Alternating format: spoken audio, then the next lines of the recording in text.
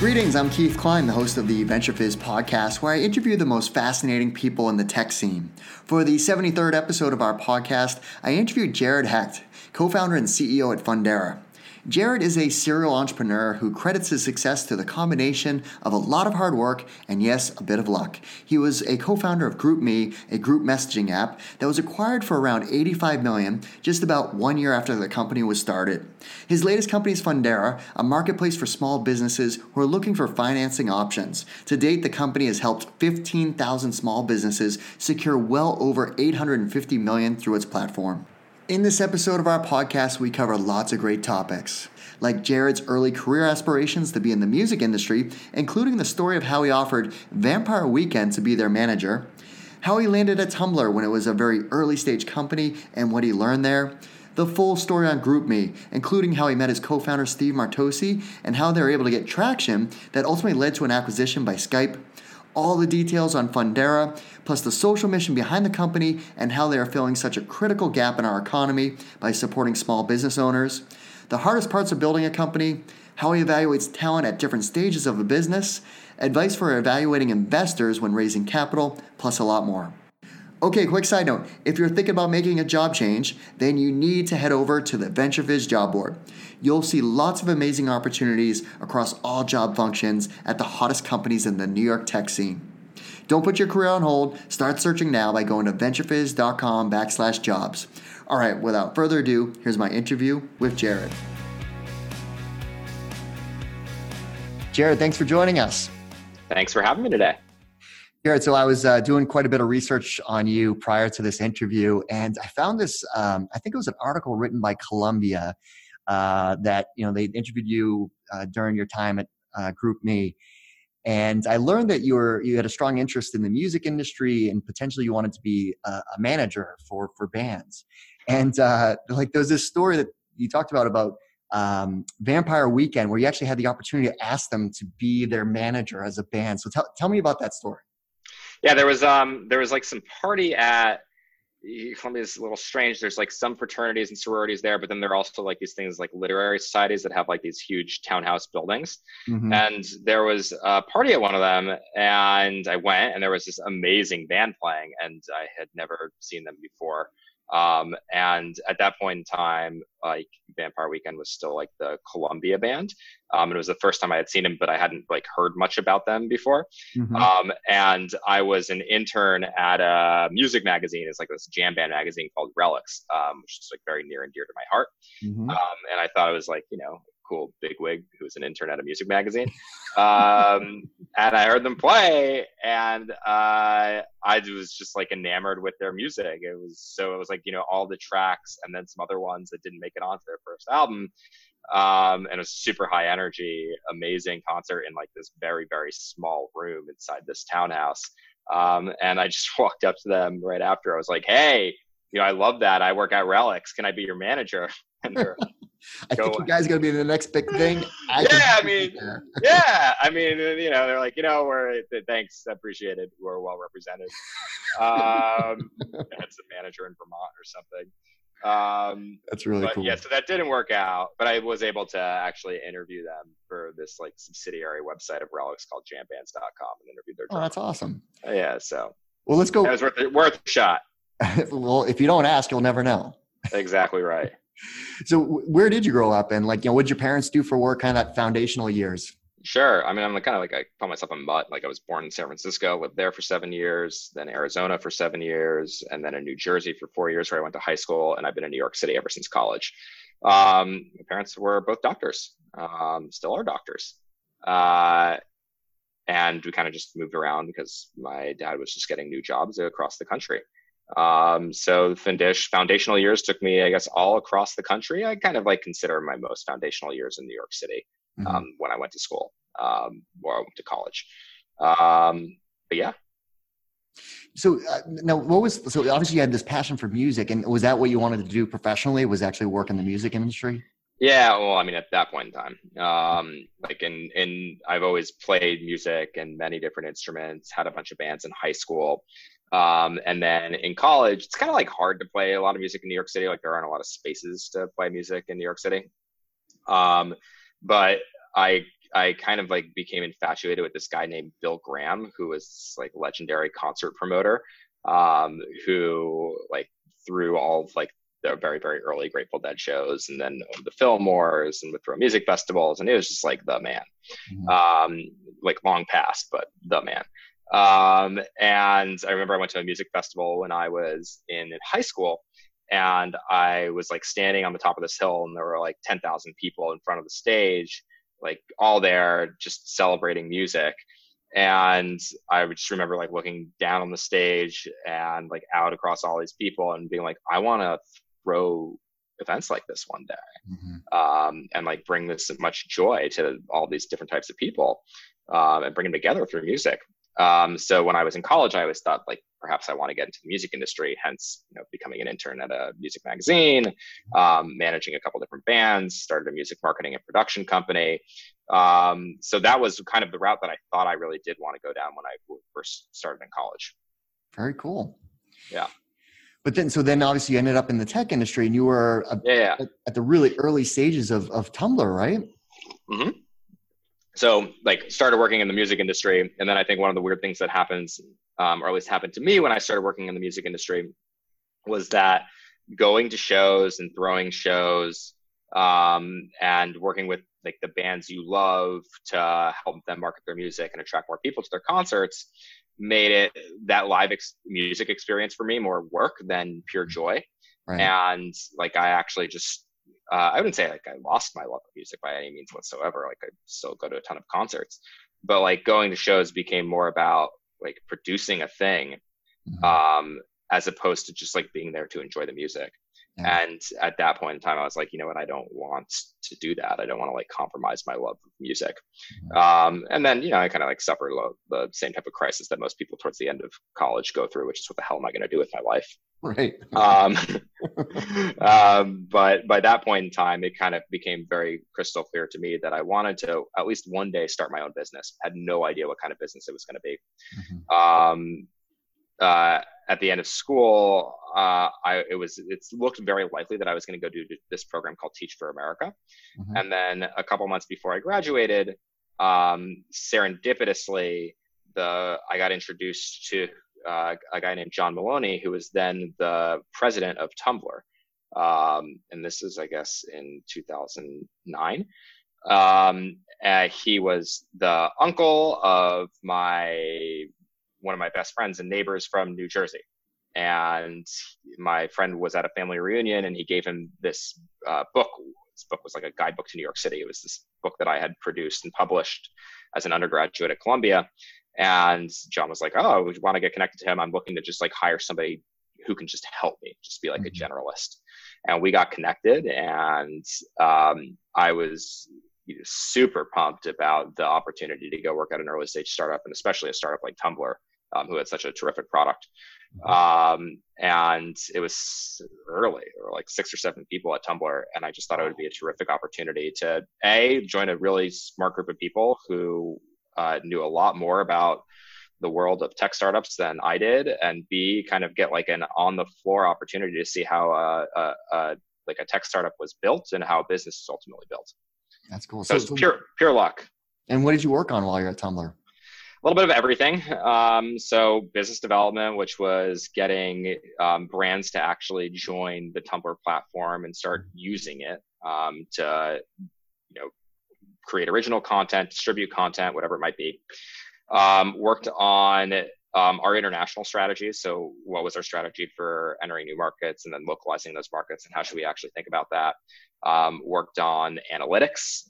So actually just like setting up reports and measuring progress and how everything was performing and trending, and uncovering insights that would hopefully help inform product decisions, although I don't know if they ever did.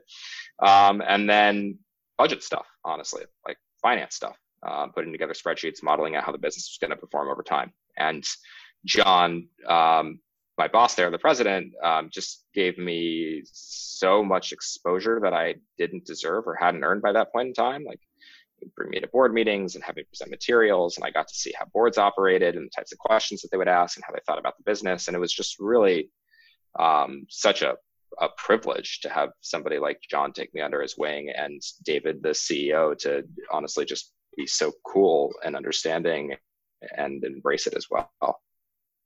We definitely fully leverage that, startup experience of being able to wear so many different hats and get exposed to so many facets of the business that, it was kind of that, real world MBA to start your own company, which you ultimately did. Now, obviously the GroupMe story is amazing, so I want to get into that. But so how did you meet your co-founder, Steve, of GroupMe? Through live music. So we share a passion for live music. We grew up seeing the same bands, going to the same shows. We're both lovers of a band called the Disco Biscuits and Fish. So we really met through going to these concerts. And he also had it wasn't a side project. He also had a music startup, which was like a friends and family ticketing platform where bands and festivals could better manage like their guest lists. And he was working with a lot of the same artists that I was working with at that point in time, with this other startup that I had in college called Mixbag. So we met when I was in college through music. And then like the idea behind GroupMe, it actually was solving a problem of attending music festivals, right? Was it your girlfriend at the time, or like? Yeah, I guess it was, girlfriend who's now my wife and mother of our 2 kids. Yeah. So Carrie woke up one morning and she started complaining because she was on an email thread of a bunch of friends trying to attend a music festival out on the West Coast, I believe. And she was saying how silly it was that they had to communicate over email on like this reply all email chain. And once they got to the event, by the way, this was like not when everybody had a smartphone, believe it or not. Like people were still using Blackberries and whatnot, and sometimes feature phones. But when it came time to actually get to the event, like they couldn't use this email chain anymore to stay in touch with one another. Hey, where are you? Let's coordinate going there. Let's coordinate leaving. Let's meet up by this place, whatever. And just said, why can't we just do this over text message? And you couldn't reply all over SMS. There was no iMessage. There was no service that enabled anybody to do that. And I'm not technical, right? Like, so I don't have a degree in computer science, nor have I ever been a software engineer. And Steve was always like the smartest person I've known. And we would always bounce ideas back and forth off one another. Like, hey, what about this idea? What about that idea? I would always just constantly try and pitch him all these ideas in the hopes that one day we would start something together. And none of them were good. Until this one, where I called up Steve and was like, hey, why can't we do this? We would actually use something like this. And we had like a 3-hour phone conversation, and we just started talking about what a service like that could evolve into. Like start with reply all SMS, and then what all the features you could build on top of that. What would a native mobile application look like that enabled better group communication? And that's how it all started. Because it's one of those things we take it for granted now, but back then, so this was like 2010 where you couldn't actually do that. And it just, so it's, solving a real world problem, right? But so then you entered TechCrunch Disrupt, and you built it during their hackathon, right? Yeah. Yeah, so their hackathon happened to be like a couple days away from that initial phone conversation. And Steve had just won an internal hackathon at Guilt Group where he was working before. And was like, we should enter this. And we went, we built a prototype in like overnight, over like 12, 18 hours. And it was working. And that was the very beginning of GroupMe. Okay, so now you built this prototype, it's working, right? And, you obviously built a product that was solving a real problem, yet from what I've listened to in prior interviews, you guys were hustling too. Like you were walking the halls of Disrupt and running into people like Ron Conway. So you weren't like just sitting there like, oh, this is cool, we did that, yay. Like you were like, no, we built a product. Oh yeah. No, we were like, the second it started working, we were like, we're both going to quit our jobs and we're going to go pursue this full time. Let's go make that a reality. That's amazing. Yeah. So how did you get initial funding though? Was it through that, that those TechCrunch connections? I mean, could you raise capital from General Catalyst and Coastal Ventures? Yeah. So one of the people we met at the hackathon was a guy named Charlie O'Donnell, who at that point in time was a principal at First Round Capital. Yep. And he was like, this is neat. Let's talk more about it one day. And, it helped that like Steve was at Guilt Group and I was at Tumblr. So it wasn't like we were kind of like, Joe Schmoes off the street. No, we didn't know anybody or nobody had, there was some like minute built-in credibility in the fact that we were both working at those two places. So people took us almost remotely seriously. So, Charlie really kind of helped get things off the ground in terms of investor introductions. My parents were wonderfully supportive and said, hey, like, cool, we would love to support you, and cut the first check. And that's what we first started operating with. And then I went to my boss at Tumblr, who was also remarkably supportive, and said, hey, you should go do this, and I'll give you money to go do this. Oh. And, we just pulled together a group of really supportive people who were users of the product, fans of what we were trying to do, and saw what we saw in terms of where it could go. I guess that's the good news. Like, you're building a product that people can actually use and say, yeah, this actually works. Yeah. I mean, it was really cool. Like, the initial version of GroupMe, which was called Grouply, GROOP.ly, was we would assign a unique phone number for every single group that was created, and you would add people to a group with a series of text message commands. And there was one neat feature where if you called that phone number, everybody in the group's phone would ring, and it would immediately prompt a conference call with everybody. So when we were doing investor pitches, we would add investors to a GroupMe group. And then we would say, hey, how you doing? This is Jared. This is Steve. Are you ready for our call? And then we would call the number, and their phone would ring, and they would be dropped into a conference call with all of us. And we would say, this is how the product works. And people would be like, that's neat. That's awesome. Yeah. So you hit this inflection point of South by, where that's where you guys start to see like major like consumer adoption of this, right? Depends what you categorize by major. South by, is always kind of like this event, or used to be this event that would like capture the zeitgeist of what was new and exciting in the world of, consumer applications, consumer mobile applications. Year one was Twitter, year two was Foursquare, and year three was us. And like we entered, and when we went there, we said, this is a great event for us to be at for a variety of reasons. Like A, there's just like great buzz, but B, all these people that are coming here should be using GroupMe. Like they should have multiple groups of people. So let's try and make sure that by the time we leave South by Southwest, everybody is using our product and everybody knows what GroupMe is. And somehow we made that a reality. We did this stunt where we got this location because somebody who worked at the communications firm that we work with, a firm called Brew PR, went to school in Austin, and she knew about this burger shack that was literally right across the street from the convention center, where like tens of thousands of people swarm every day. And we rented out this burger shack for like nothing, because they were like, "What? No one's ever done this before. You guys are crazy." And what do you think?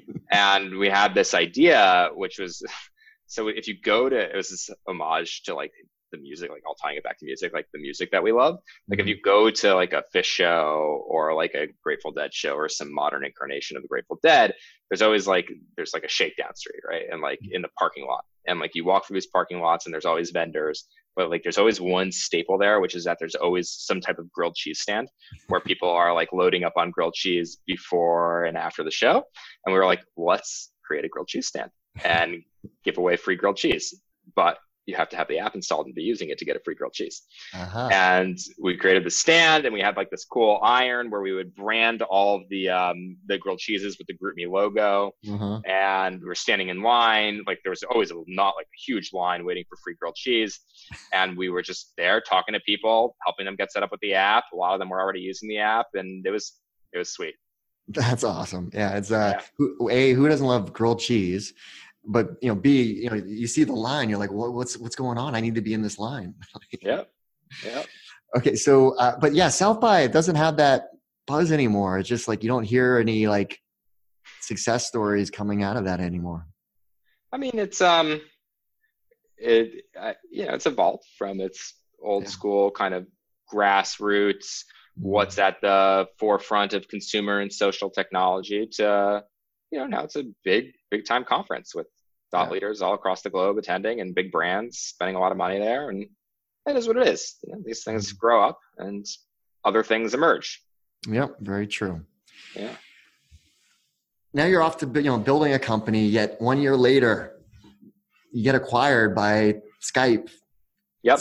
So what was that year like? Was it just like, constant hustle, building new features, functionality, just trying to get, consumer adoption, yet all of a sudden people are pinging you saying, hey, we're interested in buying your company? Yeah. I mean, it was super unsustainable. It was just nonstop.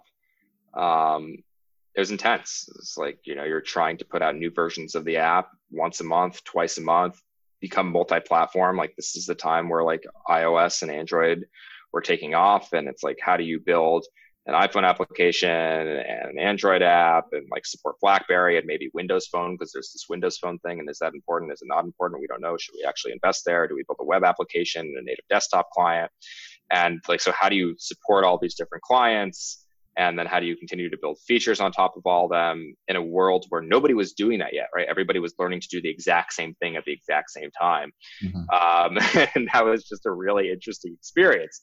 So not only did we have to do that, while still figuring out how are we going to grow, how do we, take this product and make it more viral than it already is. Also, like, we started with it was a reply all text messaging service, and we were paying for every single text message. And, we still have like these native, iPhone and Android applications where it's free for us because it's all over the top messaging where people aren't sending text messages, they're actually communicating in the app. But still, like, over half of the messages that were being sent were text message. And we got to the point where we started sending hundreds of millions and billions of text messages a month, and we had to pay for every single one of them. And so we were struggling with how the hell are we going to keep this service alive and not just like bleed our bank account dry? Like, is this a sustainable thing? How do we mitigate these text messaging costs? How do we migrate people to native applications? And then while we were trying to figure all that out too, it was a massively competitive space. There were like so many other startups who were either building GroupMe clones or coming into the market with some other like different wedge or like hook. And not only was there pressure from a bunch of other startups, then there was like Facebook, like Facebook Messenger, and like they bought one of our competitors. And there was Google and Hangouts, and it was, it was nonstop. It was like, it just became like this massively hot space with everybody and their mothers trying to get into it. So, it was intense. So the acquisition happens. Yeah. So what did you learn, working for, Skype, which was owned by Microsoft? Like, obviously that's, not the grassroots startups that you guys have built. So what did you learn from working in more of a larger organization like Skype? Big companies are really hard. It's hard to move fast in a big company. It was also a really interesting, weird time because Skype had bought GroupMe, and then before they bought us, they announced that they were being acquired by Microsoft, but the deal didn't close yet. So we didn't necessarily know what life was going to be like after Microsoft had bought Skype, and Skype didn't really fully know what life was going to be like after Microsoft had bought Skype. So it was like we were like a cool shiny object and top priority, and then all of a sudden Microsoft had a whole new slew of initiatives and priorities for Skype. So it kind of was like, hang out in New York City and do your thing, just like keep on building fun stuff. But we learned a lot over that course of time. Like, we launched some products that didn't work. We launched a product called GroupMe Experiences, which was like, here are things for you to go do in the real world with your group of friends. Like, go to this bar, go to this bowling alley, go to this cool film screening, go do this parachute adventure, whatever. And that didn't work. So like, learned a little bit about how to try and actually like monetize a service like that somewhat unsuccessfully. Yeah, I think learned like some really good management lessons as well. Like the CEO of Skype, I remember walking into a meeting and just being like, here's all these problems, all this stuff is messed up. I don't know how we're going to get through this. And I just remember him like sitting back and being like, all I hear is problems. Like, why don't I hear any solutions? Right. And I was like, whoa, that's a really good line and like really good style. So that was, I think, like just like a critical management lesson for me, which is like, don't whine and complain coming to the table with a series of problems. Like, just know what the problems are and what the solutions are, and ask for help on editing your solutions. Yeah, I'd like to think like that lesson was one of the most important lessons I learned. Well, you obviously moved on from Skype and started your next company, which you want to dig deep into. So what was the aha moment of starting Fundera? So like I always knew I wanted to start another company after GroupMe, because GroupMe was like a very short-lived experience, but I started reflecting on how I thought about what type of company I wanted to build. And for me, I wanted to continue to learn more things, steepen my learning curve.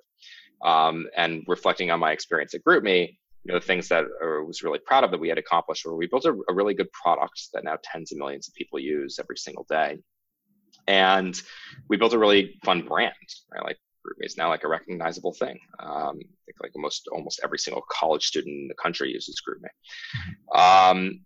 But we never had an opportunity to turn it into a real business, meaning, it didn't generate any revenue. And, it was too short-lived of an experience as an independent company for it to ever be a real company. Mm-hmm. And the way I think about what a real company is, it's something that has an absolutely transformative impact on an industry and also has a transformative impact on the career trajectory of your employees. Mm-hmm. So that when they look back at any given point in time, let's just say 10 years in the future, they can point to their experience at Fundera and say, hey, this was the inflection point of my career. This was the steepest part of my learning curve.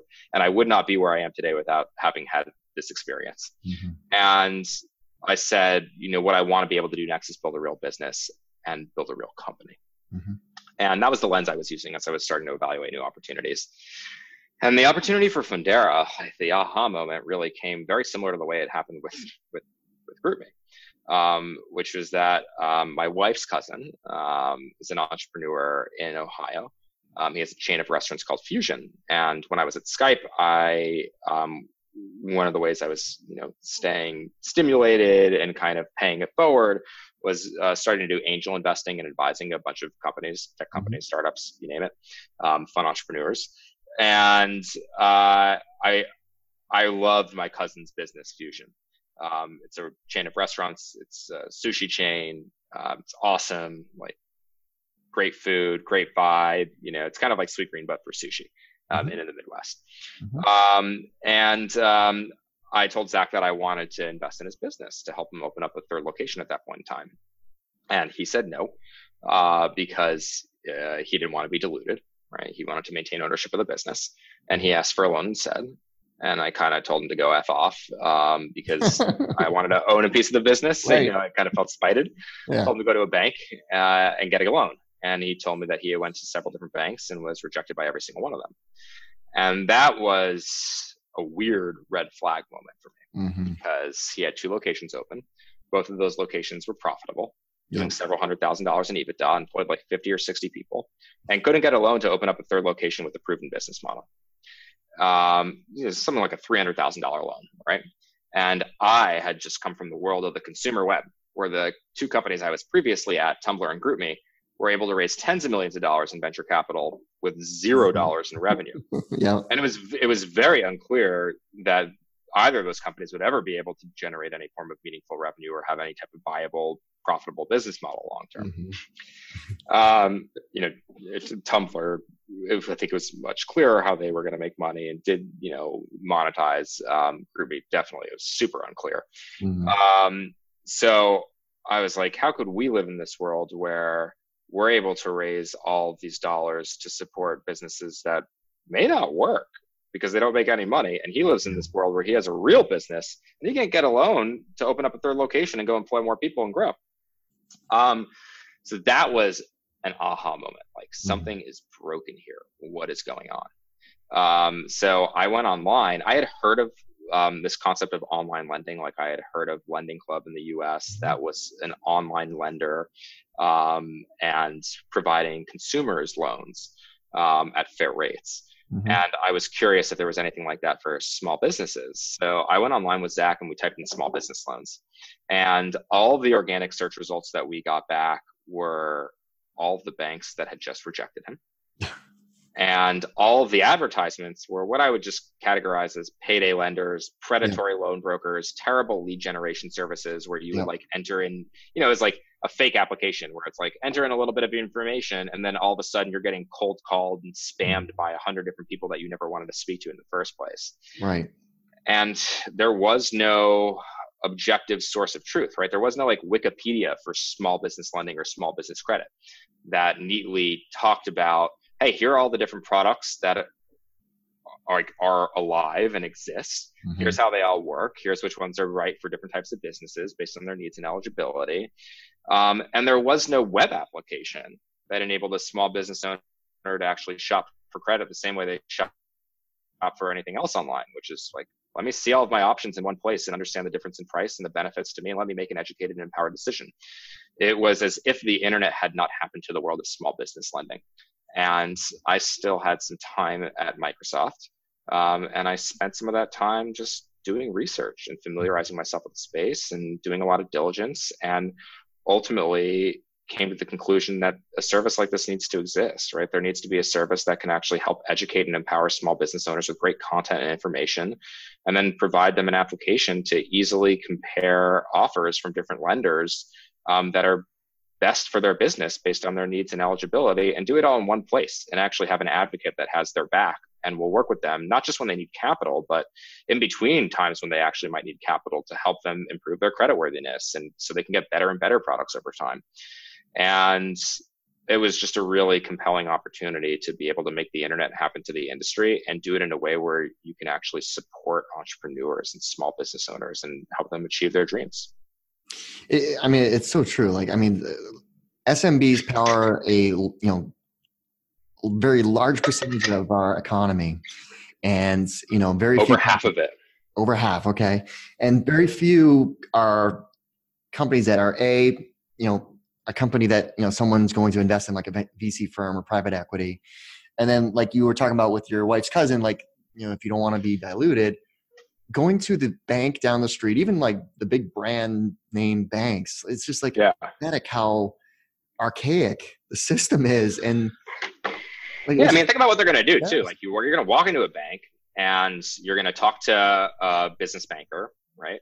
And they're going to say, hey, here are all the products our bank has to offer you. And you have no idea if they're better or worse than the bank next door. And what are you going to do? Walk into 18 different banks and be like, cool, what are the rates on this checking or savings account? And what are the terms on this business credit card? And will you actually provide me some type of line of credit or term loan or SBA loan? And how are those rates going to be, compared relative to other banks? Like, it's all very focused on capturing that relationship and then selling you all of their products.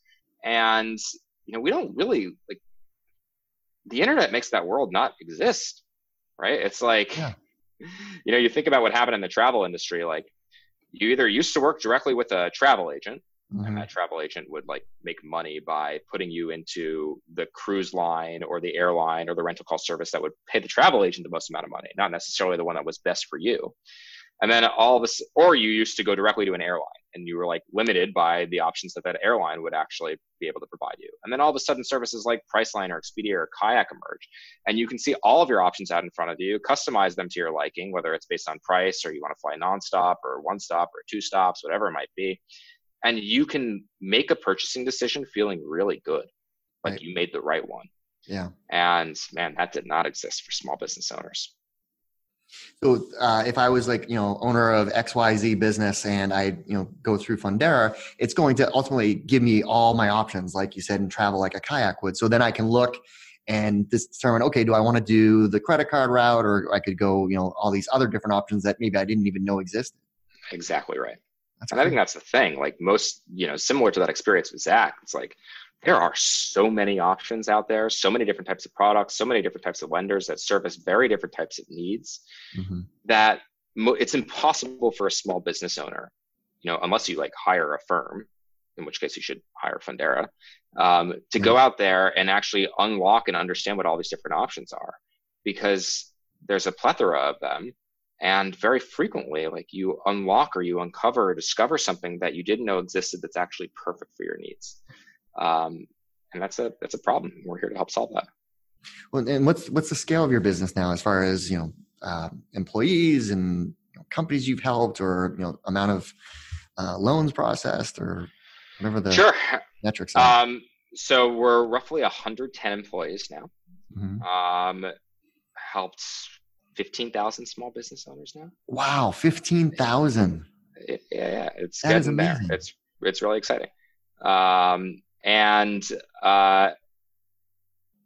on our site, we have listed that we've done north of $850 million in financing. That number is now higher, and we're We're really excited about it. We're about to make a big announcement. I wish I could share with you right now, but I can't.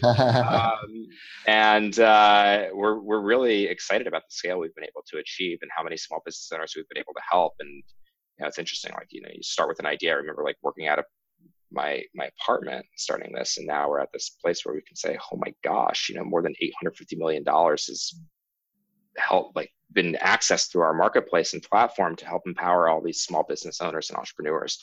It's just a really exciting thing. That's so awesome. Yeah. Now, how does your business work as far as the model? Like, how do you generate revenue for your company? Yeah, sure. So anytime a small business owner comes to us, we collect some information on them. We help them understand all the different products for which they're eligible. And then we'll go to our lender network based on the information they provided us. And those lenders will come back and they'll provide that customer's offers, that customer a series of offers that they can then compare, contrast, and then select which one is actually the best fit for their needs. And we'll also have people there to talk to a customer if they actually want some on the phone advice or have questions about the way some of these products work, or just want a friendly voice to help them make the right decision. And anytime a small business owner actually selects one of those offers and gets funded, the lender pays us what we call an origination fee for helping them successfully find a new happy small business owner customer that wants to do business with them. Oh, so the business there's nothing out of pocket for them. For the small business owner, that's correct. Yeah, that's awesome. Yeah.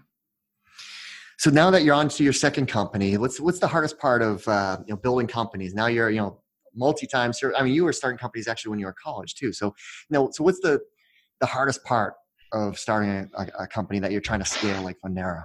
Well, I'm sure the hardest part is still ahead of us. This is now the biggest company I've scaled. Everything becomes more increasingly real day after day. Companies go through different stages. They go through stages where it's like, let's build a thing. Let's figure out if people actually want this thing. Some people want this thing. Interesting. How do we get it in the hands of more people who actually want this thing? A lot of people want this thing. Now, how do we scale this? And through every single one of those stages, you need a certain set of people with certain sets of skills, right? Sometimes you just need people to roll up their sleeves and figure things out. But as a company grows in scale, right, you need people to come in to solve different types of problems and challenges that actually have a certain set of expertise solving that specific challenge. So I think the hardest part about scaling a company is making sure that you have the right people at the right point in time, and making sure that the great people that you're privileged enough to work with and that join you along the way, you're continuing to provide them opportunities to grow and learn and develop those sets of expertise so that they can grow with the company. People make all the difference. It might be a cliche thing to say. It might be something that a lot of entrepreneurs or CEOs talk about all the time. It's just because it's true, right? Like, the ideas that help Fundera get to our next phase, or the best ideas around how to help our customers, they're not going to come from me. They're going to come from everybody else inside Fundera who have context and granular insight, and are living and breathing in the weeds all the time, and can actually say, hey, like, we notice our customers have this problem. How do we help them solve this? So honestly, I think the hardest part is just making sure you constantly have the best people to help you achieve your vision and mission. And how do you evaluate talent to make sure that those people are the right fit for that stage of the business? Sure. So part of it is understanding what problem you're trying to solve over the course of the next 18 to 24 months, right? Sometimes it might be an operational challenge. Sometimes it might be a marketing strategy challenge. Sometimes it might be a challenge around technical scale and infrastructure and architecture. So you want to make sure that whoever you're bringing in to solve that problem or series of problems actually has expertise and experience doing exactly that. And you feel confident and they feel confident that, hey, not only have they done this before and can they translate that set of skills to Fundera or your company, but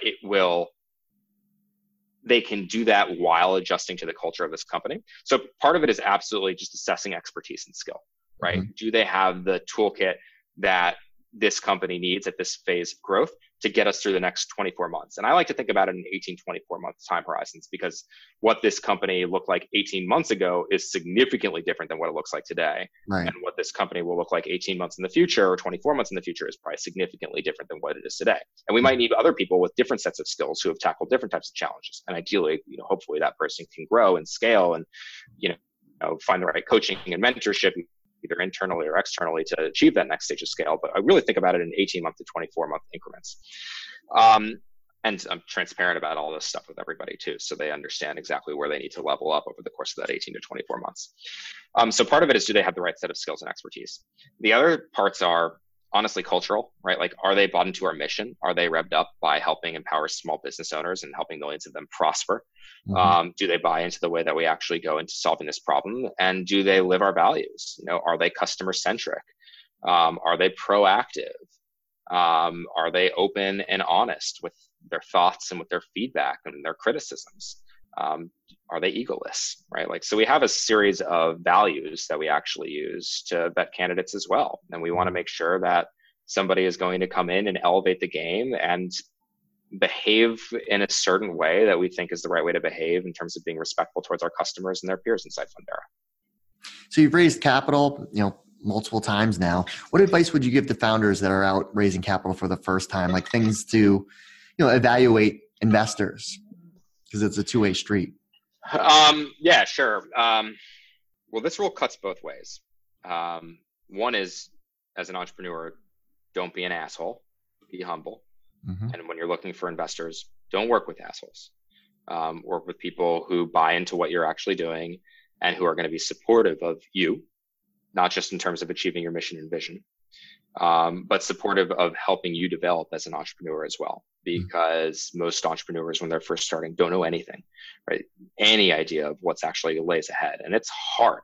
And ideally, an investor can be significantly more than money. They can also be a coach and a mentor, or connect you with the right people along the way to help you develop new skills and think through challenges and solve really complex problems. Another thing to do is always do reference checks, right? Talk to other companies that investor has invested in, and get a good understanding of how that investor behaves, not just in good times, but in bad times. So it's always a good thing, not just to talk to that investor's best portfolio companies, right? CEOs that are on top of the world. Yeah. Talk to the ones that have actually failed. Yeah. And see how that investor has behaved in times that are, absolutely dire and distressed. Yeah. That will provide you a very, very clear signal of, hey, is this somebody who's going to help me through the hard times? Or is this going to be somebody who's only going to be there when things are good? So I actually think that's a really good lens to use when evaluating investors. The other thing you just really want to look for are they going to be value add? Do they understand what I'm trying to do? Do they understand the space? What are the signals that actually demonstrate that they do? Mm-hmm. So, yeah. Now you talked about, you've done a fair amount of angel investing. So if someone's interested in getting into, writing their own checks as an angel, what would you advise someone, how do you get started? Well, you get started by writing checks to companies and entrepreneurs that you truly believe in and want to help support. How do you do your initial, how do you find the deal flow? How do you find the best entrepreneurs? So one of your investments is Sweetgreen. How did you get connected to that company? Listen, I'm not a professional angel investor. So it would be silly of me to go out there and provide a bunch of advice on how to become a great angel investor. Sure. I'm an angel investor because I got extremely lucky with GroupMe. Mm-hmm. And people, for some reason, thought that we were good at what we did and wanted to work with us and wanted to have us involved in their companies. Mm-hmm. And that was an extreme luxury and privilege that both Steve and I have had after that experience. Yeah. I'm not saying we didn't earn it, right? We worked really hard, but luck was a big part of it. Sure. And largely because of that, we've been able to work with and support a lot of terrific entrepreneurs. And I think entrepreneurs, when they embark on their journey, want to have access to and work with and lean on other entrepreneurs who have been through something similar.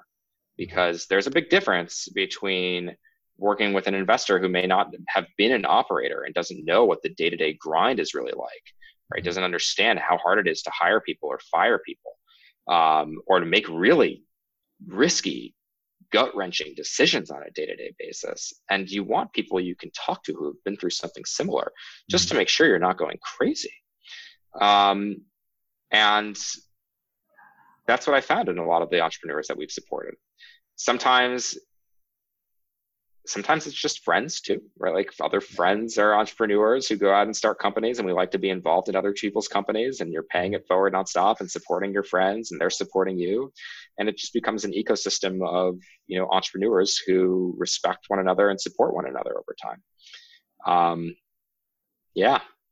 So I wish I had some sage advice on how to become an angel investor. Yeah. I only know my way of doing it, which is, a combination of luck and sharing best practices and hard lessons learned. I know you're busy between building a company and, family, but outside of, whatever time you have left over, like what do you like to do? Is it still trying to catch a show on occasion, or what music are you listening to these days? Yeah. So, still trying to catch as many shows as possible. I just saw Fish on New Year's Eve here at Madison Square Garden, which is a great time. Always a great time. I have a 2-year-old and a 2-month-old at home right now. So I try and spend as much time as possible with them. Very cool. Well, Jared, thanks so much for taking the time to share your background and all these great stories, and of course, all the great advice for our audience. Thanks so much for having me. I really appreciate it. Well, that's our show. I hope you found it useful and entertaining. If you did, please make sure you subscribe so you'll get future episodes. Also, please consider leaving us a 5-star review and share this podcast with all of your friends and colleagues in the industry. It all really helps us out. Last but not least, don't forget to visit venturefiz.com, the most trusted source for tech and startup jobs, news, and insights. Thanks for listening, and I'll see you next time.